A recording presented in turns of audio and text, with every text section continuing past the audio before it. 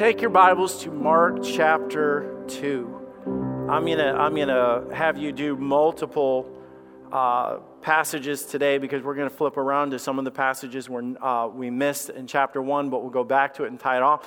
But if I was to ask you the question, like, okay, I'm people, you came to church today, so some sort of draw for Jesus, you're curious about Jesus, you want to know more about Jesus, or you have a testimony, you say the word Jesus, and you're just confidently, that is my Jesus.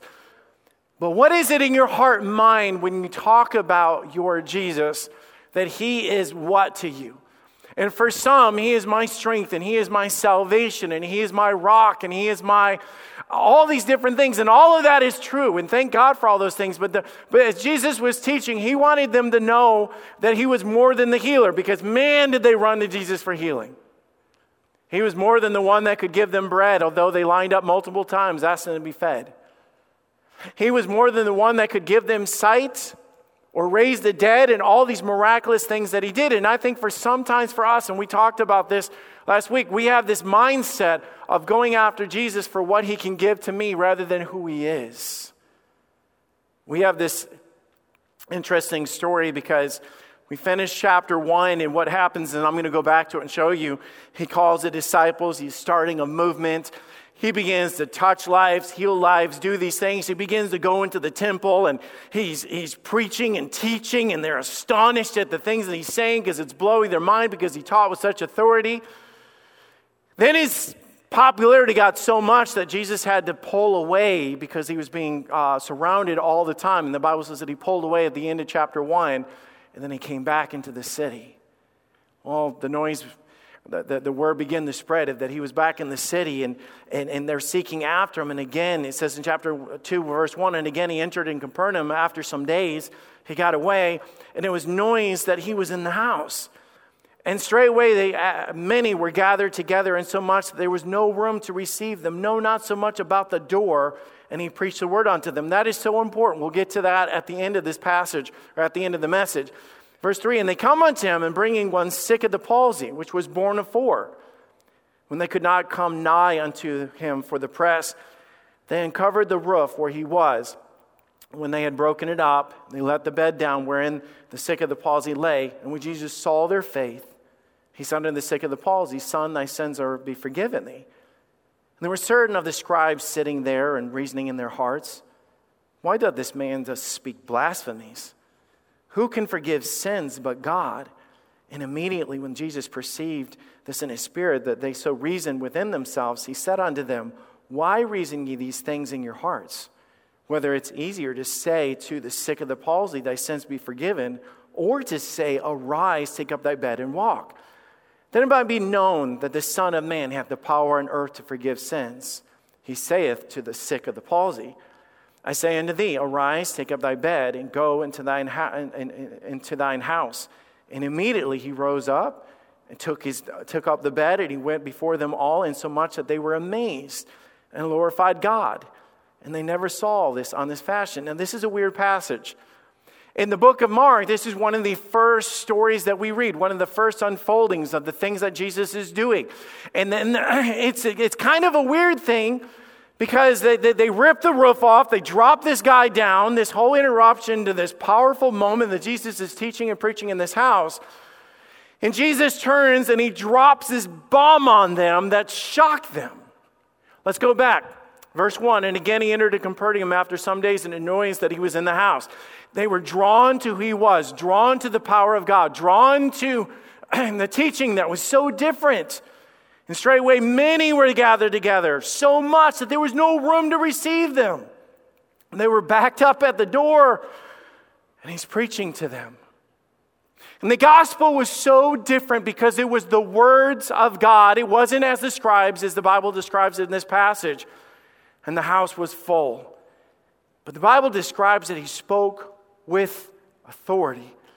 I'm going to teach you that as we get into this. They lowered this guy down, expecting what? For him to be healed. And instead of healing the man, Jesus says something that baffled all of the guys, especially the paralyzed guy. You can imagine. They lowered him down. He's paralyzed. He can't move. He's looking over at Jesus, looking over at all the crowd and wondering what they're going to do. And Jesus turns and he says, and when he saw their faith, he said to the sick, "Son, thy sins be forgiven." And they're up on the roof going, "That's not why we brought him. He can't walk. That's why he's on the stretcher, sir." It's like, what are you doing? But Jesus is teaching something in this passage that was so vital to us. So vital to them. He drops this bomb on them. They're all shocked. He shocked the friends because he's paralyzed and Jesus isn't healing him. He shocked the scribes.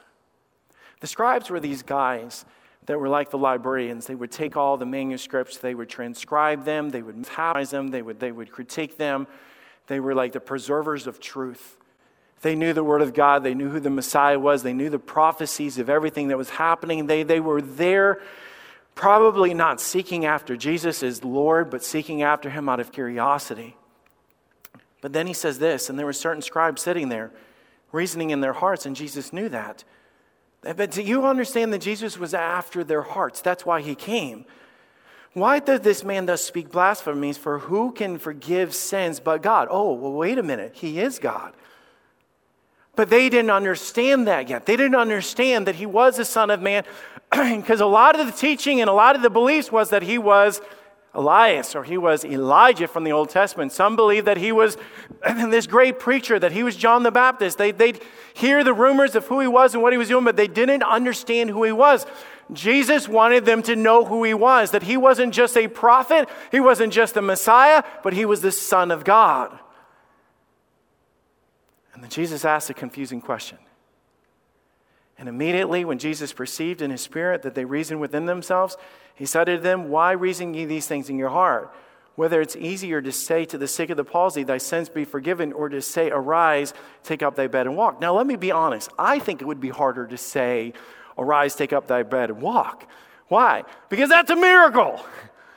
I mean, this guy was obviously on a stretcher.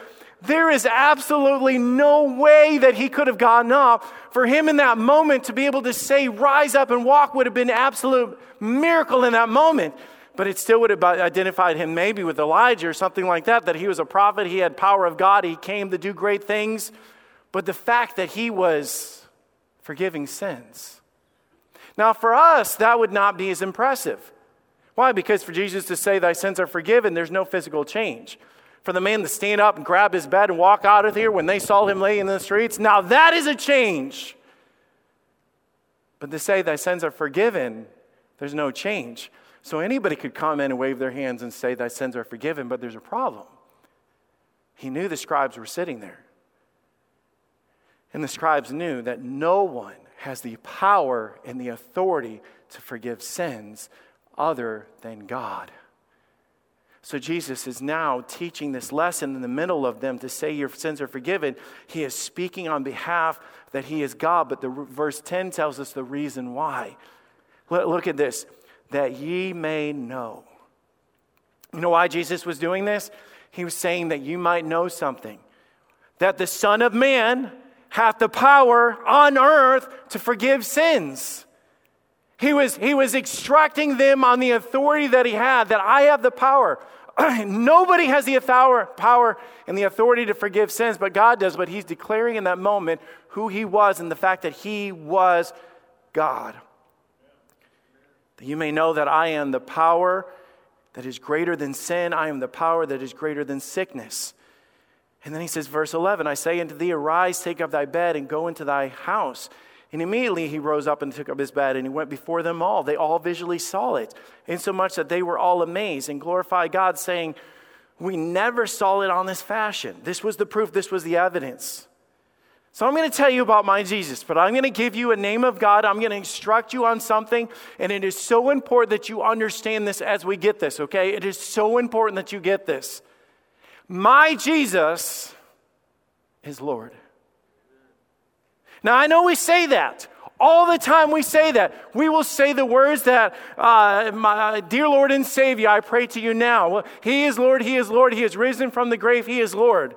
We say those words, we repeat those words, we sing those words. We have it all through our Bibles about those words. But do we understand what Jesus was saying when he said he is Lord? Now, there's different lords in the Bible. Lowercase L-O-R-D all the way across was like Abraham. He was the Lord of his house. He was the master of his house. Capital L, lowercase O-R-D, is Adonai. That literally means master, owner, possessor, ruler. Capital L, capital O, capital R, capital D means Jehovah. That's a totally different name. And I think on our screen it's all capital for emphasis, but just think of that as lowercase O-R-D, okay, for the sake of this illustration. In the passage that we're studying today, he is Adonai. We get all excited about who Jesus is. God is my healer, I need healing. Man, praise God for that, because I'll tell you, in our lives, I need God to be a healer. God is a rescuer. God is faithful. God is good. God is kind. But we cannot overlook the fact that Jesus Christ is Lord. Let me back up and show you this, because I believe that this is a missing element in our lives, and it was a missing element in all of their lives, that he has the authority and the power. Go back to chapter 1, verse 21. And he went into Capernaum, and straightway on the Sabbath day, he entered into the synagogue and he taught. Okay, lots of people teach. He walks into the synagogues, begins to gather this crowd around, and he begins to speak to them. And they were astonished, literally overwhelmed, taken back at his doctrine. Why? For he taught with them as one that had what? Help me out, guys. He had what? He had authority. Now you got to understand, if he was like any other man, but it finishes up and it says, but not as the scribes, because the scribes had authority.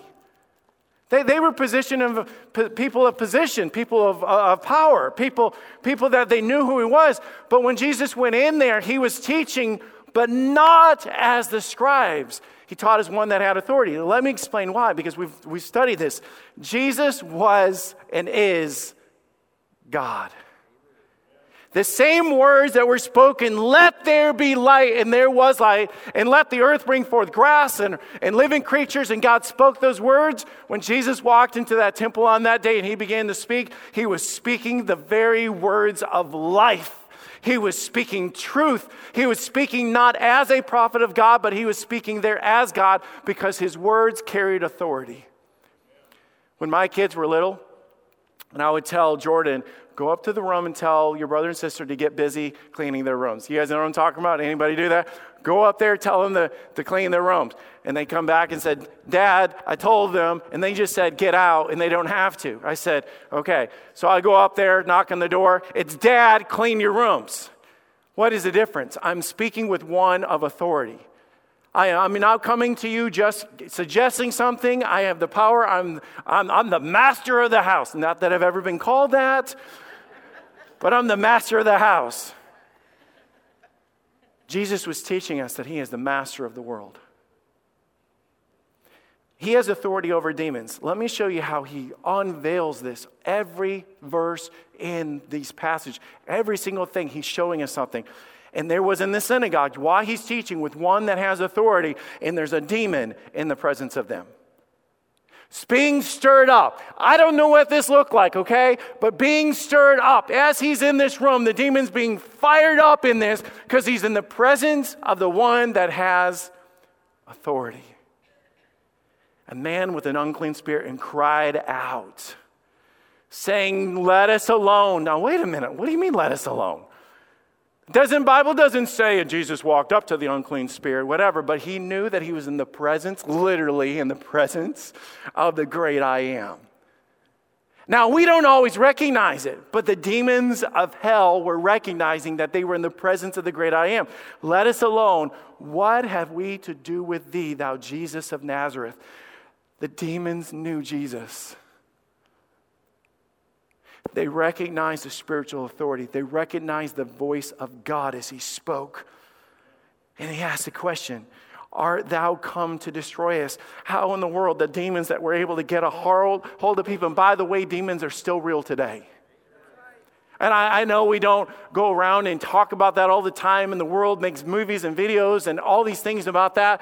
Demons fight differently than they did back then. It might not be an open presentation, but I can promise and tell you this, that demons are real today. They are out to destroy lives. They work through drugs and alcohol and the garbage of this world constantly. They'll rip you apart from the inside out. that does not come from God. It's the demonic activity of this world. And the Bible says, in the prince and the power of the air, working through the rulers of darkness of this world. He is out to destroy you and your kids, and he works through all this garbage that we see all around us. He works through social media. He works through lies. He is real. And you are powerless against the demons of this world.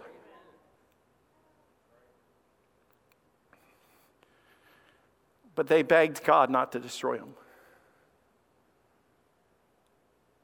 Are you trembling? The demons trembling. Are you going to destroy us? I know thee, who thou art. You're the Holy One of God. Jesus responds to the demon, and listen to this. How is this possible? You say, man, people are so tormented today.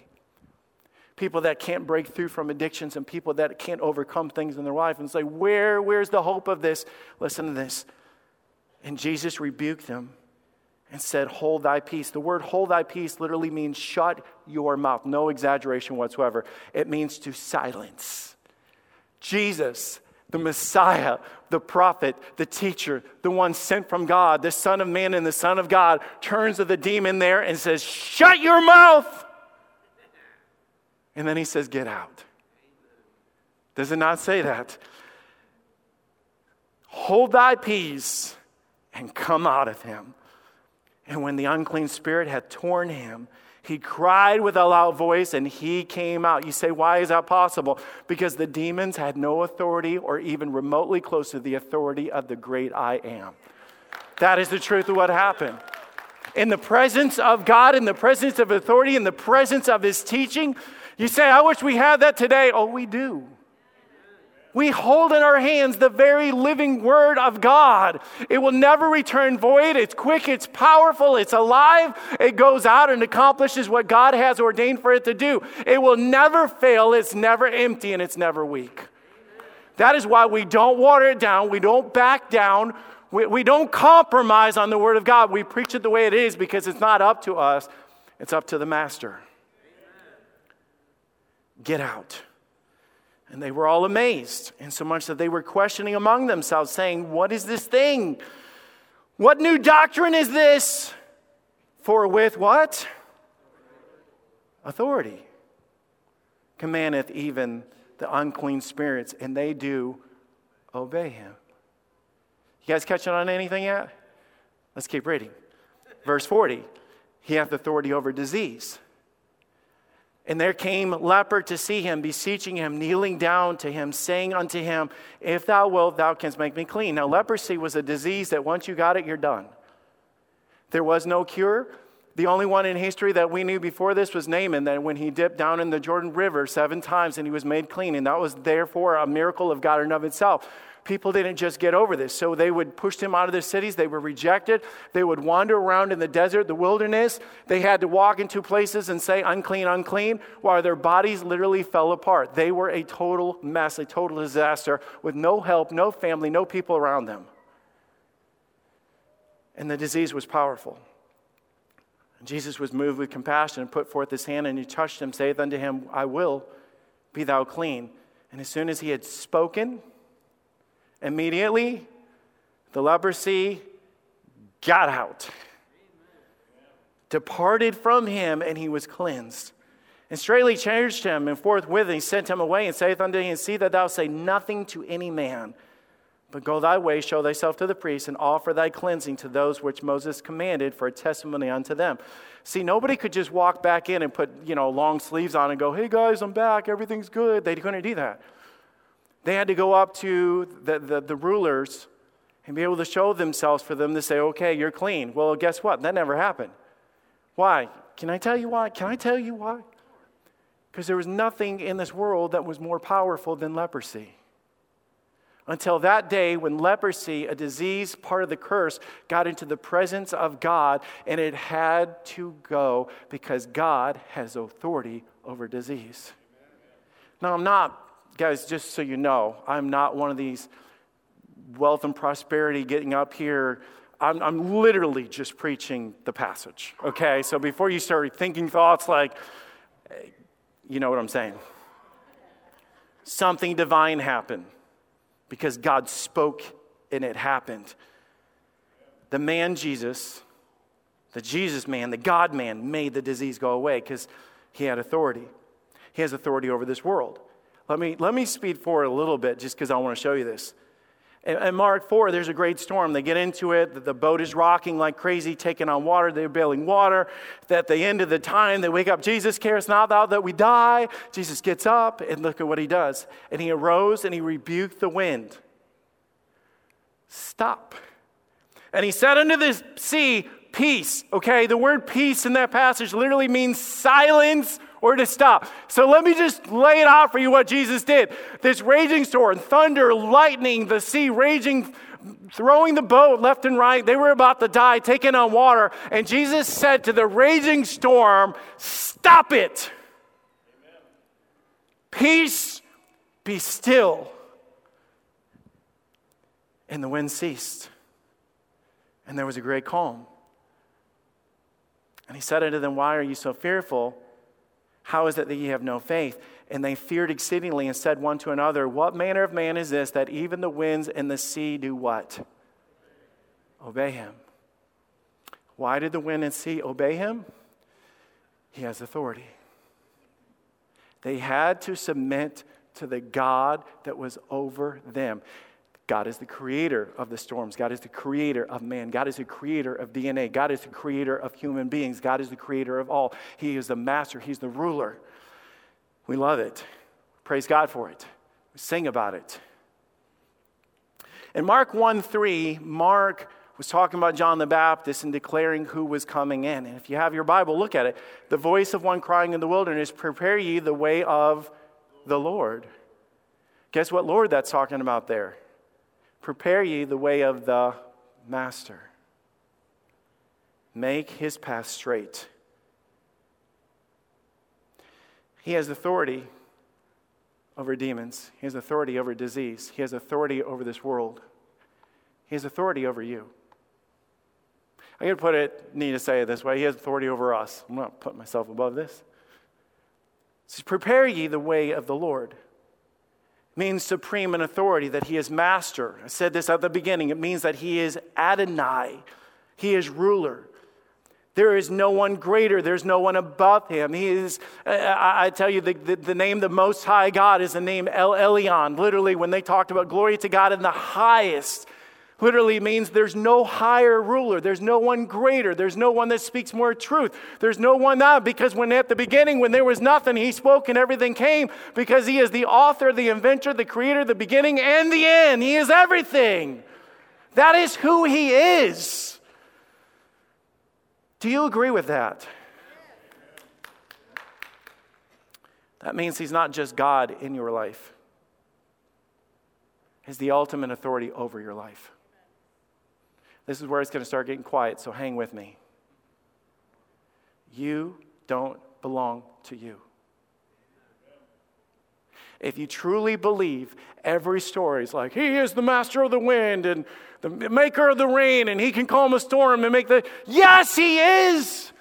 He can make the demons shut their mouth. He can make disease go, but I'm telling you, when it comes to our lives, he is your Lord and Master. But that's a problem. We don't like anybody telling us what to do. I was at the church or out meeting with somebody, and somebody that has nothing to do with us directly as a church, and talking to them, and they knew that I was a pastor and talking about biblical things. They were talking about doctrinal things, and they said, yeah, that's so old-fashioned, I don't believe that. Can I tell you, for us as Christians, this is the words of God. It's the final authority. You don't have a say in whether you believe it or not. It is not right or wrong according to your tiny mind. And I'm not saying that to be mean, but I'm saying in retrospect of who God is, we are to submit to the authority of God. Let me just unveil why this is so important, why we're having so many problems today. Because we want to run to God for the healing. We want to run to God for the help. We want God to fix things in our lives. We want God to be all of these things. But do we acknowledge him first as Lord? Do we acknowledge the fact that he is the ruler over your life, that he dictates to you how you are to live? When God says, forsake not the assembling of ourselves together, God is saying that I command you, I instruct you to go to church, and people say, I go when I can. It's not up to us. God says, if you need the church, be in church. That's how we are to live. If God says that we're to share the gospel with every creature, it's not up to us.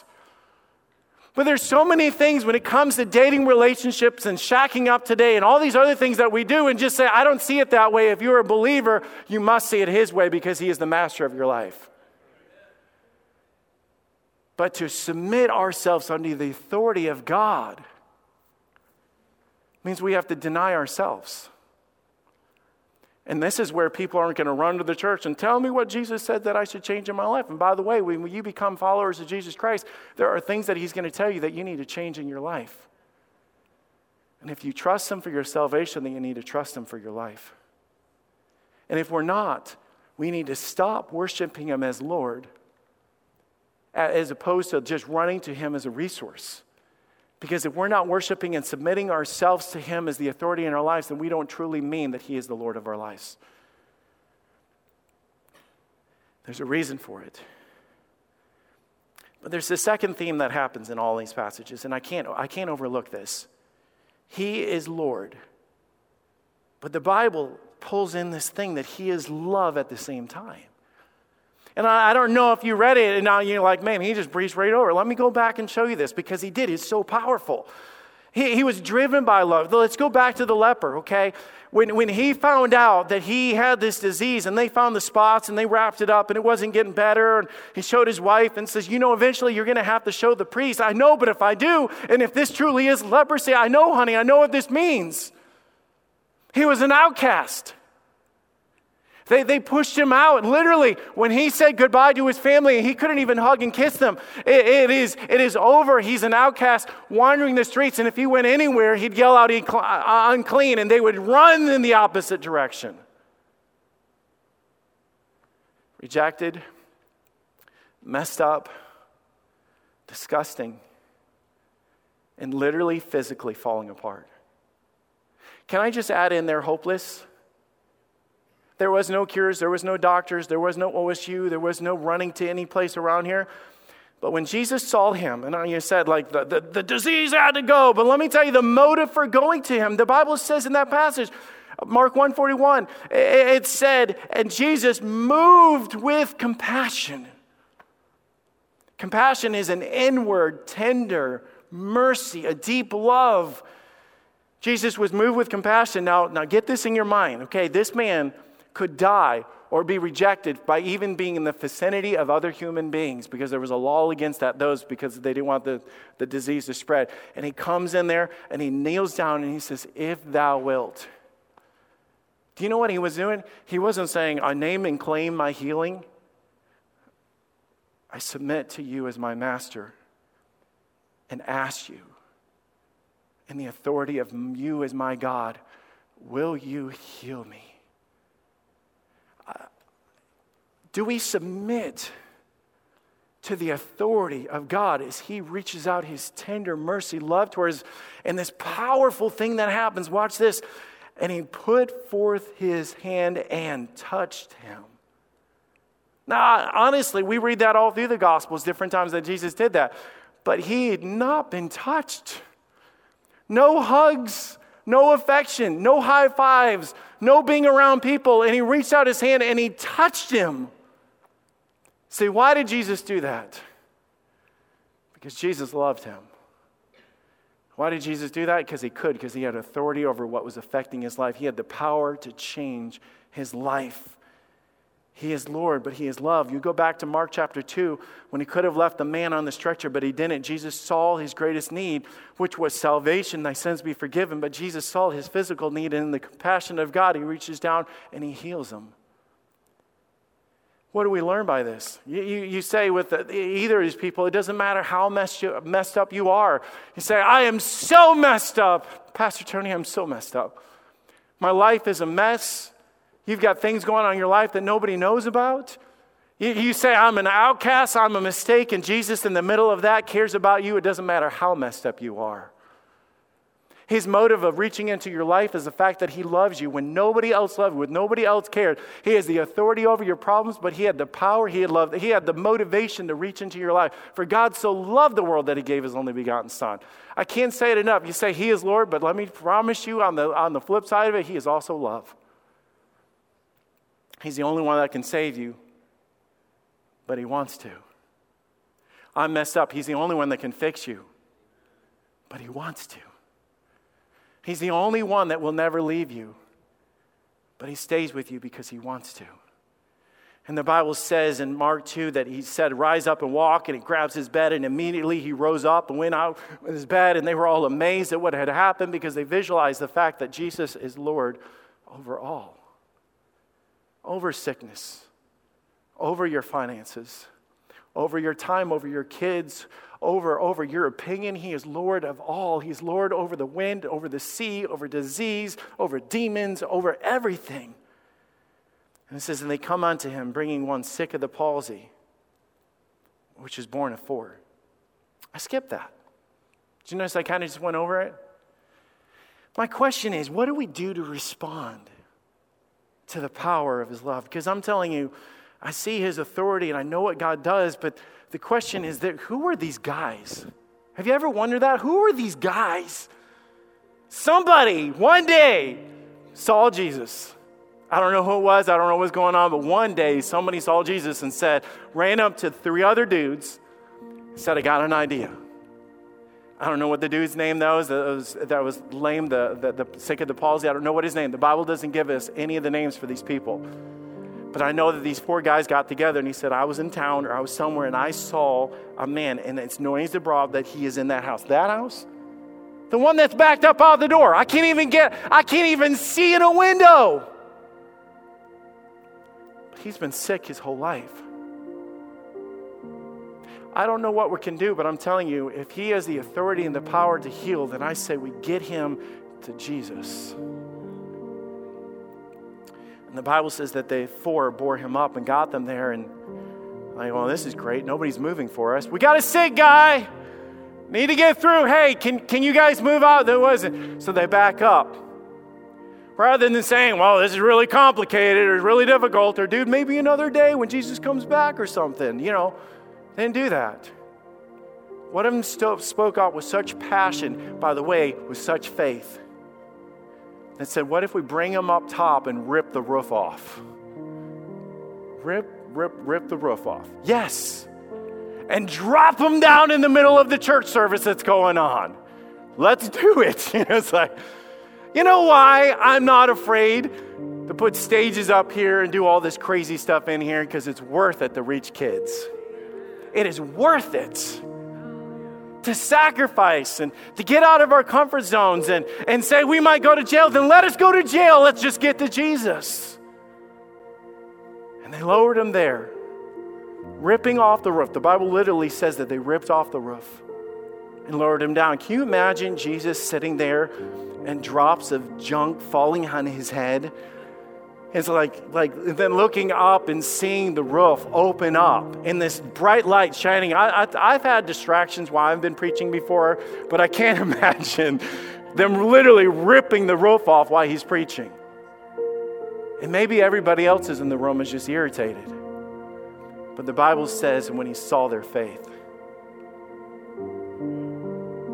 not the sick of the palsy, when he saw their faith.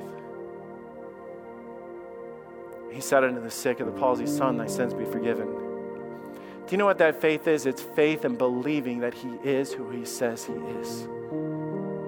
I can say he is love and he is Lord all day long, but I'm telling you, the question is, do we believe it of how we respond to it? And this week, I truly believe that we have a way to do that. As he calls us to reach people, we go out of our way, we'll rip the roof off. We'll sacrifice, we'll give, we'll do whatever it takes. We're going to get people to Jesus. You know why? Because he is Lord. So he's a lot of things in our lives. Let me just testify. Jesus is a lot of things in our lives. And as we read through Mark and I go to the different stories, you're going to realize all the things that he is and how deep his love is. But let's never run around in this world begging God for the handouts without bowing our knee to the one that is the master of our lives.